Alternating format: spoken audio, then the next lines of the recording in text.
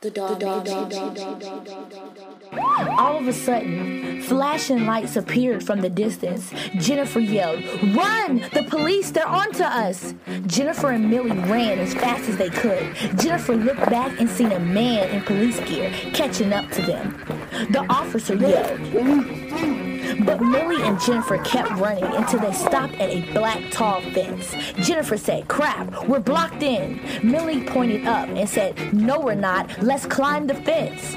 You could hear the police dogs in the distance coming closer. Jennifer wasn't sure about climbing the fence. Millie grabbed Jennifer's hand and they both started climbing the fence. Finally getting to the top, Jennifer lost grip to the fence and fell on her leg. Ouch! Millie looked down and seen her sister was in pain. "I'm coming down," said Millie. "No," shouted Jennifer. "Go without me. I can't just leave you here." Jennifer said, "They do not need to catch the both of us. Go." Jennifer was holding her leg. She tried to stand but couldn't. Millie made it on the other side of the fence. She didn't look back and ran into a neighborhood. She slowed down once she knew she could no longer be seen. The neighborhood had huge houses like the one you see in magazines.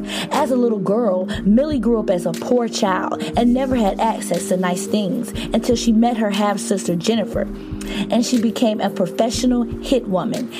A black Ferrari stopped and the tinted windows rolled down to reveal a young man in his 20s with skin of gold and a short black haircut with sky blue eyes.